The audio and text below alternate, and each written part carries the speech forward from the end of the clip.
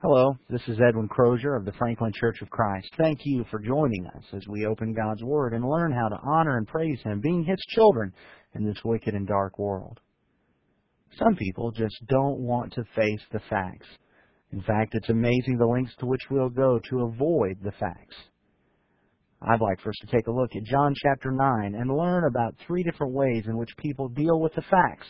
So please open your Bibles and let's learn about facing the facts. John chapter 9, beginning at verse 1. As he passed by, he saw a man blind from birth. And his disciples asked him, Rabbi, who sinned, this man or his parents, that he would be born blind? Jesus answered, It was neither that this man sinned nor his parents, but it was so that the works of God might be displayed in him. We must work the works of him who sent me as long as it is day. Night is coming when no one can work. While I am in the world, I am the light of the world.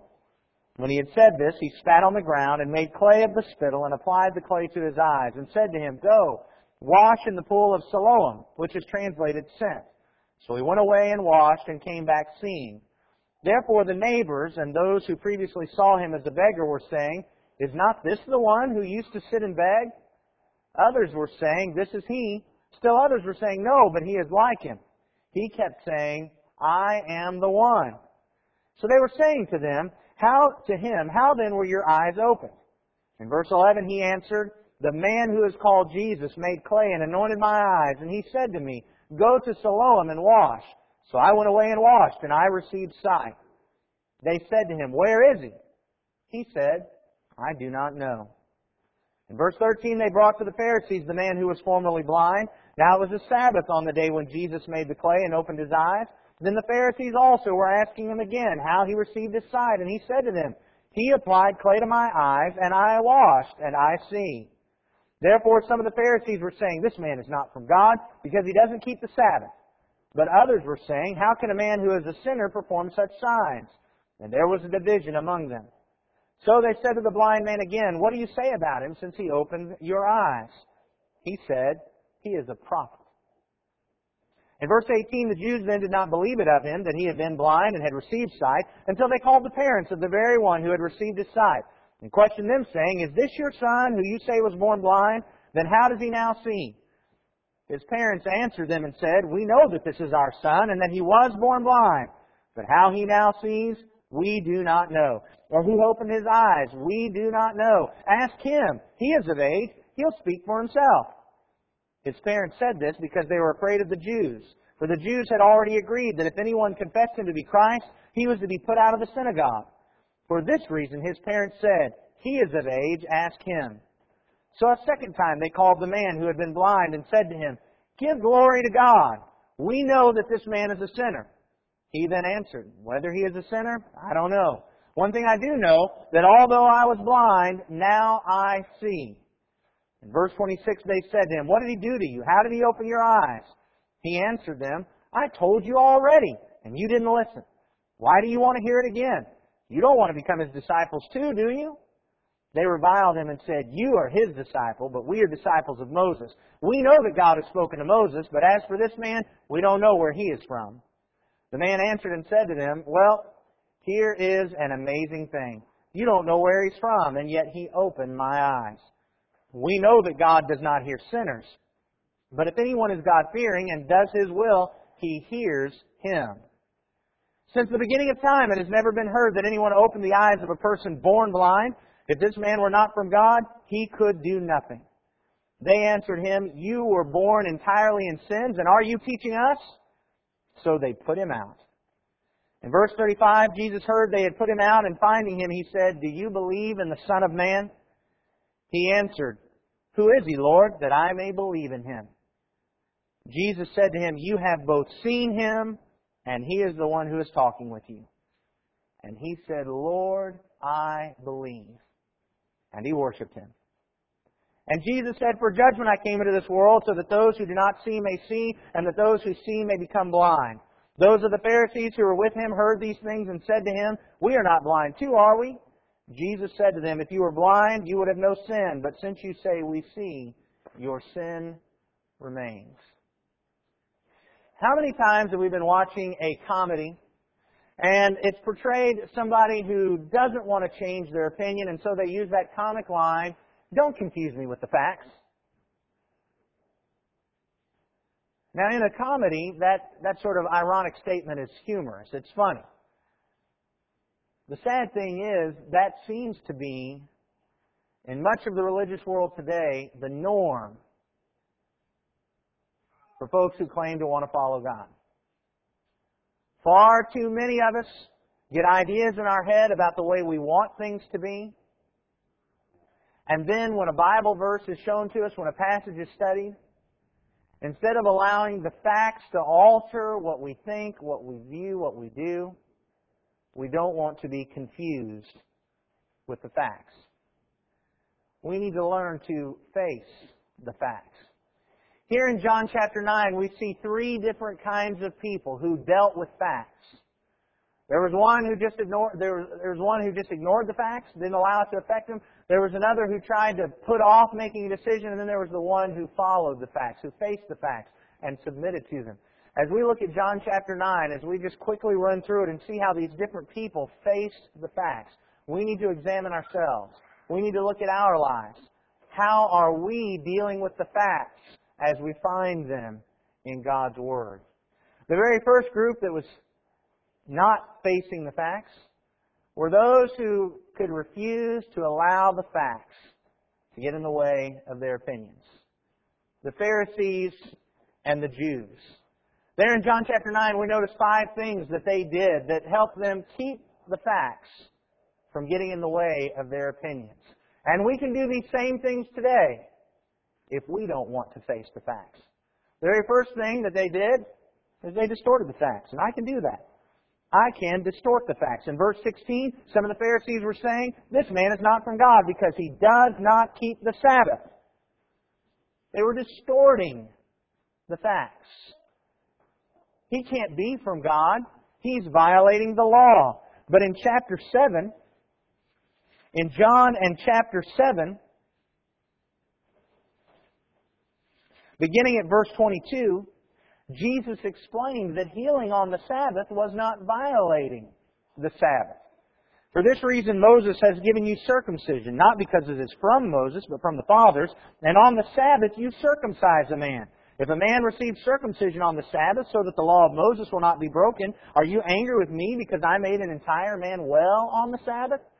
Jesus demonstrated that this is not a violation of the Sabbath, but they distorted the facts in order to be able to maintain their opinion that Jesus wasn't from God. How many people today distort the facts so they don't have to deal with them? Have you ever heard anyone say about this congregation or others like us, "Oh, that's the church that doesn't like music"? "Oh, y'all are the ones that won't worship with music." Anybody ever heard that? Okay, there's a few.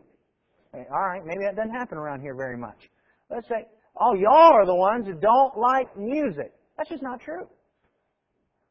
We love music. In fact, we worship God with music. The greatest part of our assembly is typically music.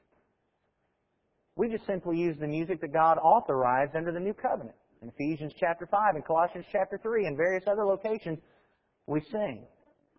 Because there is no other form of musical worship that is authorized for us to participate in, neither here nor at any other time of worshiping God.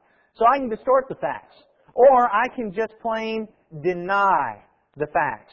If you look in John chapter 9, this time at verse 18, the Jews then, and this here throughout this chapter when it talks about the Jews, it's not just talking about the Jews as a people, but typically that is the leaders of the Jews, these Pharisees and the scribes that were here. It says, "The Jews then did not believe it of him, that he had been blind and had received sight." Until they called the parents. See, the first thing after distorting, the next thing they did is, we'll just deny it. No, this is all just a hoax. We don't have to worry about Jesus because this miracle didn't really happen. There never was a need for a miracle. This is somebody else. They denied the facts. How many folks today deny the facts? Here's the Bible. The Bible is filled with the facts, and they deny it. I remember one time studying with a person about 1 Peter chapter 3 and verse 21. It says, corresponding to that, baptism now saves you, not the removal of dirt from the flesh, but an appeal to God for a good conscience through the resurrection of Jesus Christ. There it is. It says that baptism now saves us. And the fellow said, well, that saves doesn't really mean saves. That just means made complete or made whole. Well, what are we doing there? We're just denying the facts. What does it say? It says baptism now saves you. Oh, well, it doesn't mean it saves you. What's it say? It says it saves you. I can just deny the facts, and then I don't have to face them. Or I can just continue to question the facts. There in John chapter 9 and verse 24, so a second time they called the man who had been blind and said to him, give glory to God. We know that this man is a sinner. He then answered, whether he's a sinner, I don't know. One thing I do know, that though I was blind, now I see. So they said to him, what did he do to you? How did he open your eyes? In verse 27, he says, I told you already. So they already had all these questions answered. They didn't want to accept the facts, though, so what did they do? We're just going to keep on questioning. We're just going to keep on asking about those same facts over and over again, acting like we just can't know them. Acting like there's still just something out there that, well, we just can't figure that one out. And so I can just keep on questioning. I can just keep on asking. I don't know how many times that in studying with folks, and perhaps you've experienced this, that somebody says, well, what about this? They ask a question, you show them a Bible verse that answers it, and then they just act like the question hasn't been answered. One of the problems that we sometimes have is that if I didn't come up with the answer, sometimes we assume then the question can't be answered.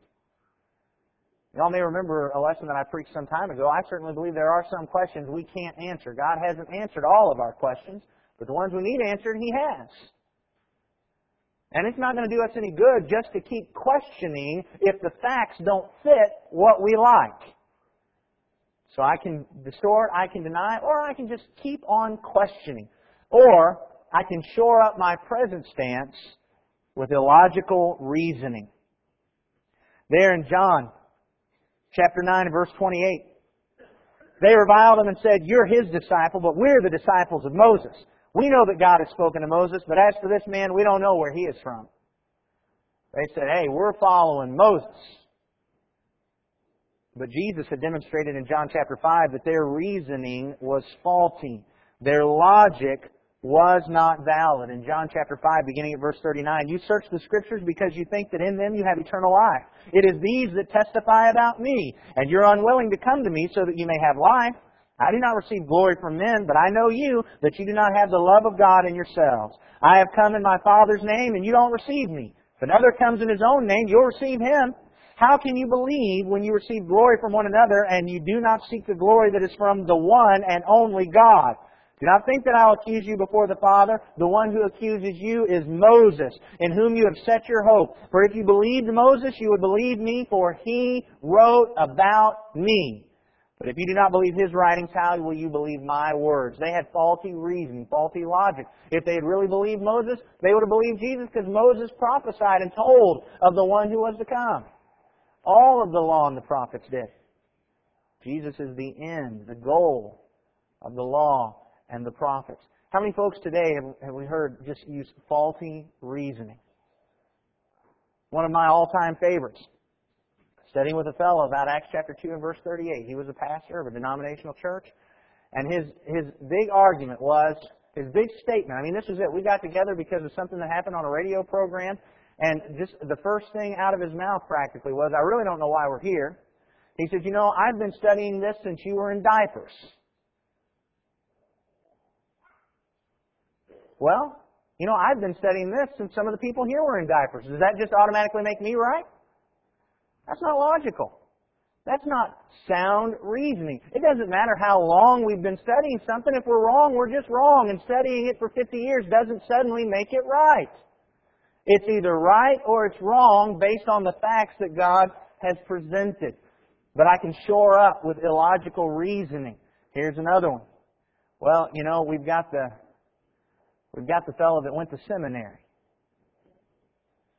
And we know he's got to be right. We've got the guy that's on TV, or the guy that's doing the crusades, or the guy who's written the books. Well, I can just tell you, anybody can write a book.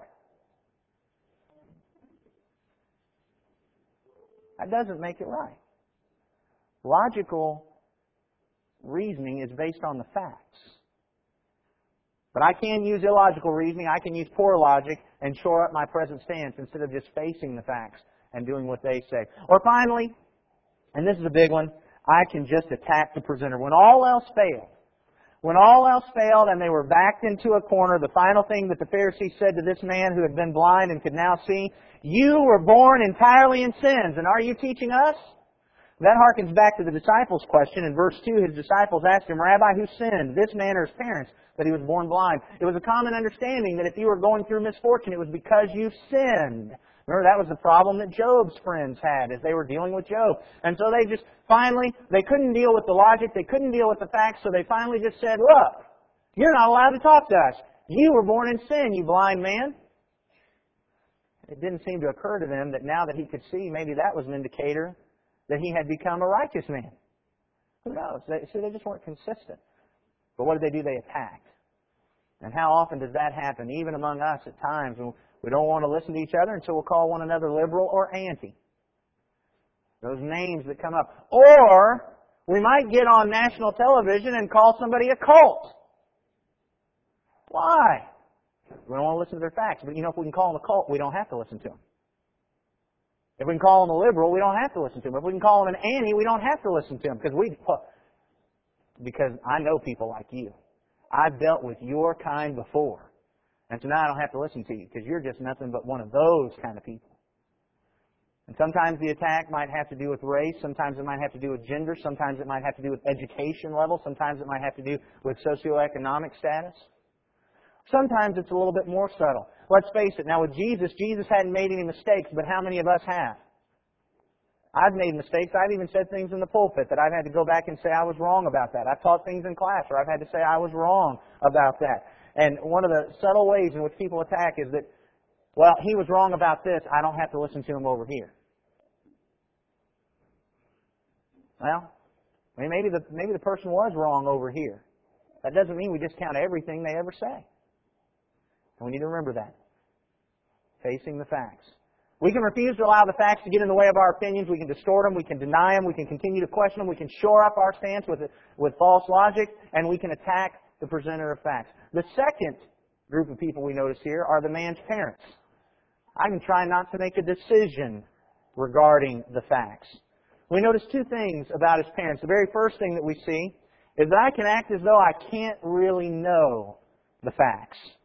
In John chapter 9 and verse 19, they asked his parents, "Is this your son?"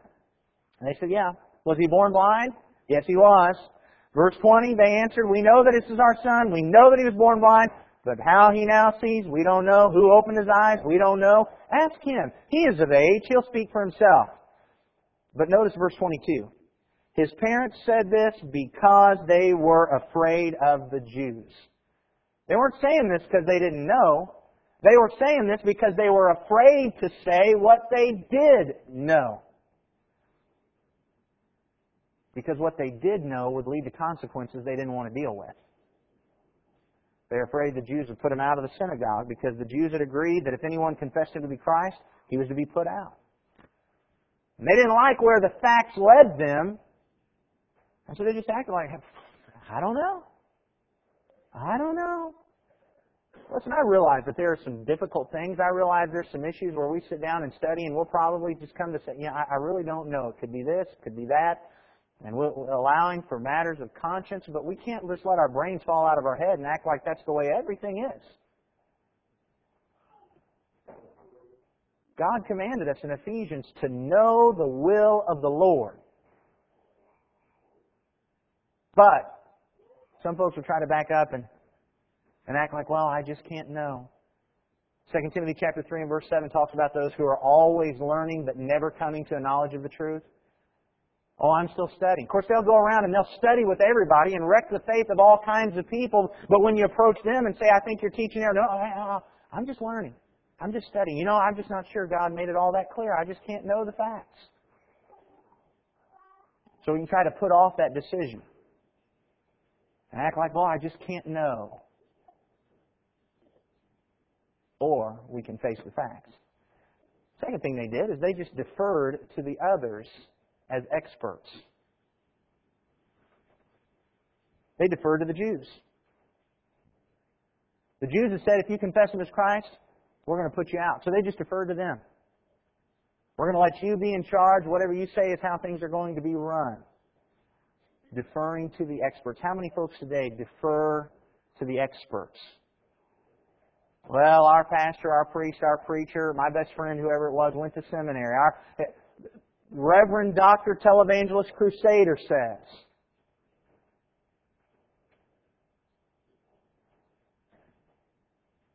Can't be wrong. We'll just defer to the experts. Why do we defer to the experts? Because what we hope is when we get to judgment, if we were all wrong, we can say, it wasn't my fault, it was their fault. They had studied more than me, I thought they had it down. And so I can try not to make a decision. I'll either just keep putting it off, or I'll defer it to somebody else. But you know what the sad thing is? I'm sure you can already see how this is illogical. The fact is, when I do this, I've actually made a decision. And I made the wrong one. Or I can be like the blind man and allow the facts to determine my convictions and live by them. What did this man do? He accepted the facts.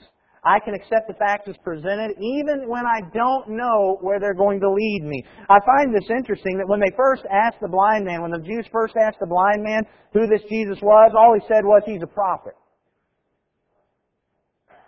And as they kept questioning him, he said, I don't know about all this. All I know is I was blind and this man made me see. And I've never heard of that before.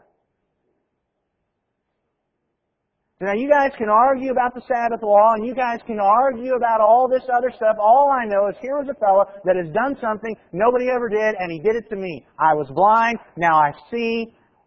I'm going to listen to him. And he didn't know exactly where it was going to lead. He didn't know that it was going to lead to him believing that this was the Messiah, the Son of Man who had been promised. In verse 36, Jesus said, do you believe in the Son of Man? He said, who is He? And that Lord there is not a confession of that He was God, that he thought Jesus was. That's a Lord, that's like sir. That's a term of respect. He saw this man as a prophet. He said, I'm going to, whatever you say, you're the one who healed me, I'm going to trust you. And he says, you've seen Him, and He's the one talking with you.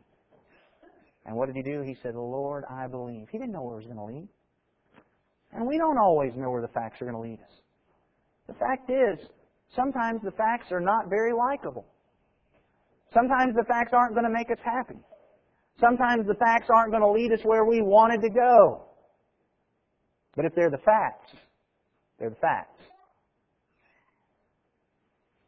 And we need to learn to accept the facts as God has presented them, no matter where they're going to end up leading us. And that means even if we have to change. It's very easy for us to talk about all those folks out there who need to accept the facts as we've accepted them and change and become like us. But sometimes, we just need to be honest. It might mean that we have to change. I don't have anything in mind right now. I'm just saying that it might mean that. And we've got to be honest and face the facts. Whatever God has said, that's where we're going to go. Second thing, I can allow the facts to affect my life. What did this man do? As he accepted the facts and Jesus came to him, in verse 38, he said, Lord, I believe, and he worshiped Jesus. He didn't just make a statement of faith, it affected his life. It affected how he acted. He worshiped Jesus. It changed the way he behaved. If I am going to face the facts, as I read the Scripture, it needs to change the way I live and behave. Not only being my conviction about what is right, but being my guide for what I do. I can allow the facts to affect how I live. I can proclaim the facts without fear. One of the things that I think is most impressive about this man, especially in contrast with his parents, this man knew what the Jews had said too. He knew that the Jews had said, if you confess this man as Christ, we'll put you out. But he just saw the facts. And he just proclaimed the facts. They're going to put me out of the synagogue, then they're just going to put me out of the synagogue. And in fact, that's what they did. They put him out, it says in verse 34. So I don't care what everybody else says. I'm just going to proclaim the facts as they are here. It's really almost funny because he not only proclaims it, he almost actually taunts these guys. As they're questioning him again, he answered them, I told you already and you did not listen. Why do you want to hear it again? You don't want to become his disciples too, do you? And he knew full well they didn't want to become his disciples. But he was going to proclaim the facts. He said, this is what it says. This is what happened. Not going to deny it. Not going to put it off. Just going to state it. And if you're going to put me out, then you're going to put me out. I think verse 30 is amazing. Well, here's an amazing thing. You don't know where he's from, and yet he opened my eyes. Which leads to our final point here. I can recognize that when others don't accept the facts, it's not my fault.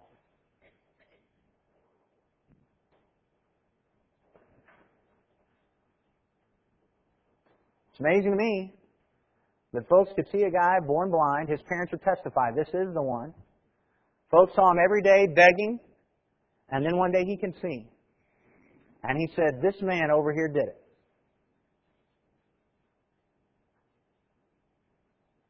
And the folks, instead of saying, wow, that guy must be from God, will come up with 50 different ways why they don't have to listen to him. Oh, he did it on the Sabbath. Oh, he's not Moses. Oh, we think you're lying. You weren't born blind. You were a sinner. We don't have to listen to you. Oh, we just can't know.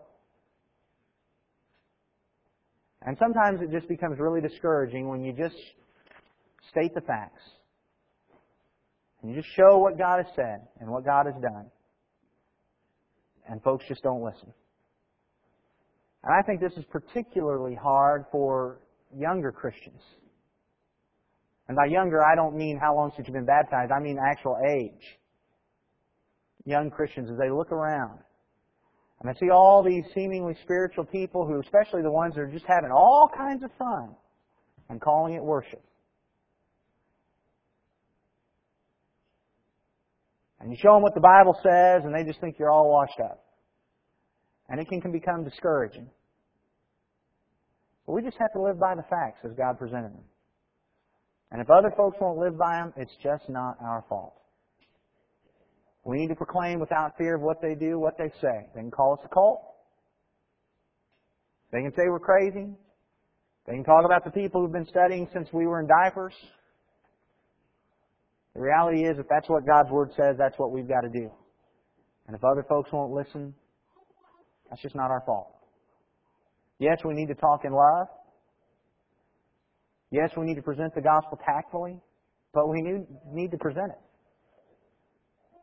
And leave it between God and them whether or not the fruit will be born in their lives. It's not our fault if people won't face the facts. So where are you?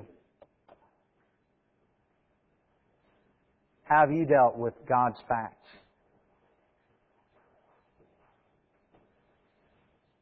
Wait a minute. Don't zip up. Don't pull out your songbook yet.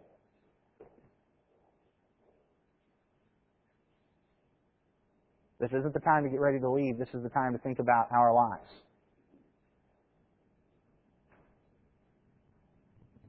Where are you? How are you dealing with the facts? Do we refuse to allow them to get in the way of our already established opinions? Do we just keep putting it off? Acting as though we don't have to make a decision right now and it won't matter? Or are we facing the facts, accepting them and following them wherever they'll lead us, no matter who's going to follow with us? All I know is that man was born blind, and then he saw. I hope this lesson benefited you and helped you take a self-examining look regarding how you're doing at facing the facts. Remember, there's 3 different ways we can deal with the facts.